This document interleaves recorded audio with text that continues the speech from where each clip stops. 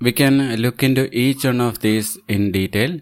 Coming to the App Engine, this is the original Google service that they initially started for serverless based scenarios, and it is suitable for HTTP services, and this is a highly scalable and support many of the popular languages also out there.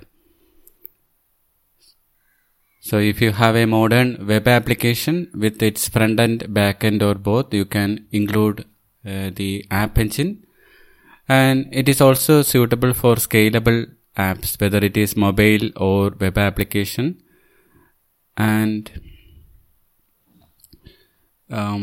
it is also compatible with Google Firebase for easy to deploying front end and scalable and reliable backends to this App Engine. And another use case is like the gaming, where there is a heavy search that can happen of a particular nature, and this App Engines can scale up and scale down as required. So that is the first serverless service that we are discussing now in this episode, that is the App Engine.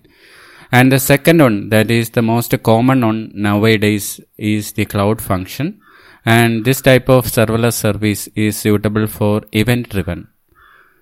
So this means that you can automatically add specific events. It can be an HTTP event or some other form of event inside a Google service like the Firestore or some other form of service, and you can easily integrate the cloud functions into that particular existing services. So that means whenever a trigger is happened or whenever we want to run this cloud function, it can run that. It can scale automatically, and you will be charged only for the execution time. Some of the languages that are supported by Node.js, Python, Go, etc. are supported, and the access control to run these functions and its different things can be connected with the IAM, Google Identity and Access Management as well. So this kind of cloud function is suitable for third-party applications and API integrations with the Google Cloud. It's kind of a scenarios where you want to integrate some form of webhook, you can easily integrate that.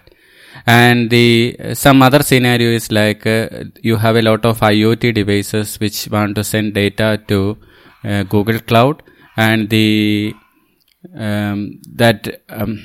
particular IoT device sends a request to an API, and you want to create an API.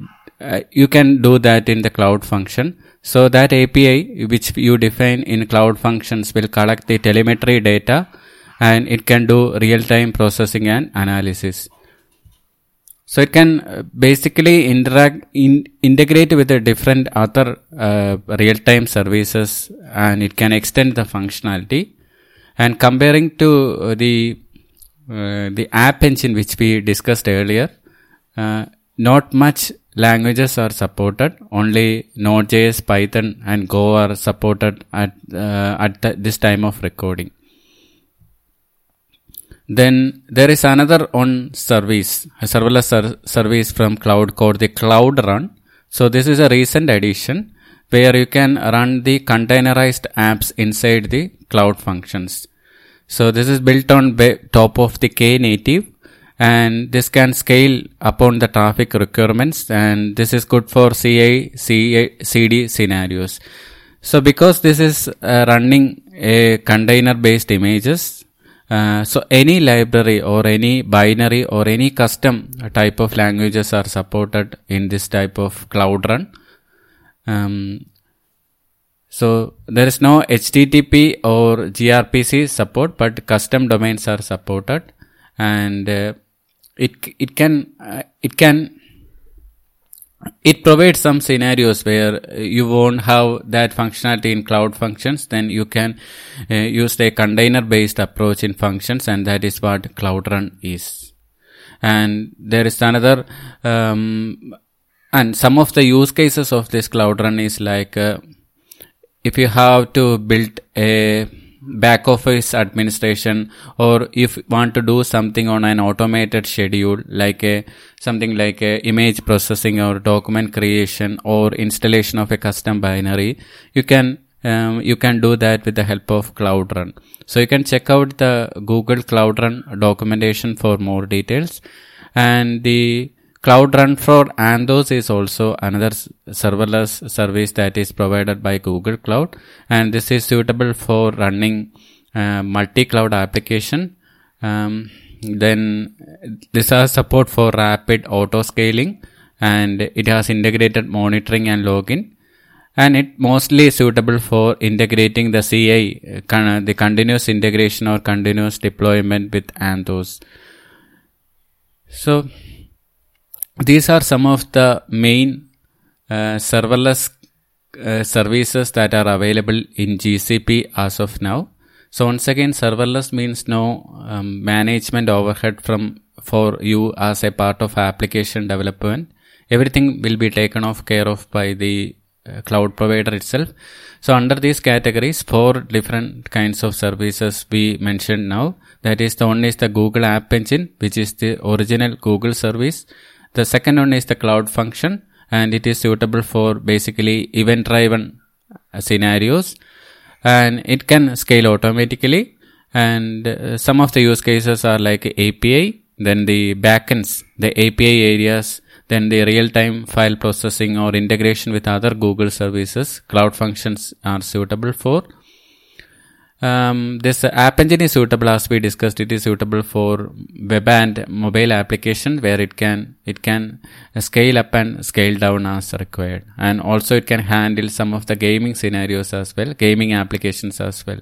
Then the Cloud Run, which we discussed, that is another serverless service.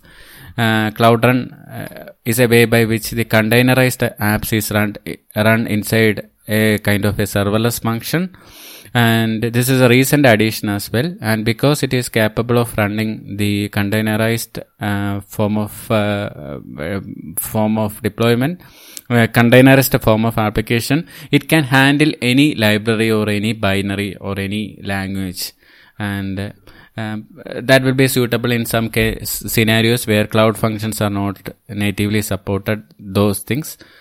And the Cloud Run for Anthos, that is another serverless component. So with that, we can cover this overview sections. These are just overview sessions that fits in a particular time limit, like 5 or 6 minutes. That is what I intended to be. And we can come up with a more detailed session on how these different things like the App Engine or the Cloud Functions works. And we will be covering that in a different video demo later at a point of time. So you can always check my YouTube channel for such videos. Thank you once again for listening this podcast.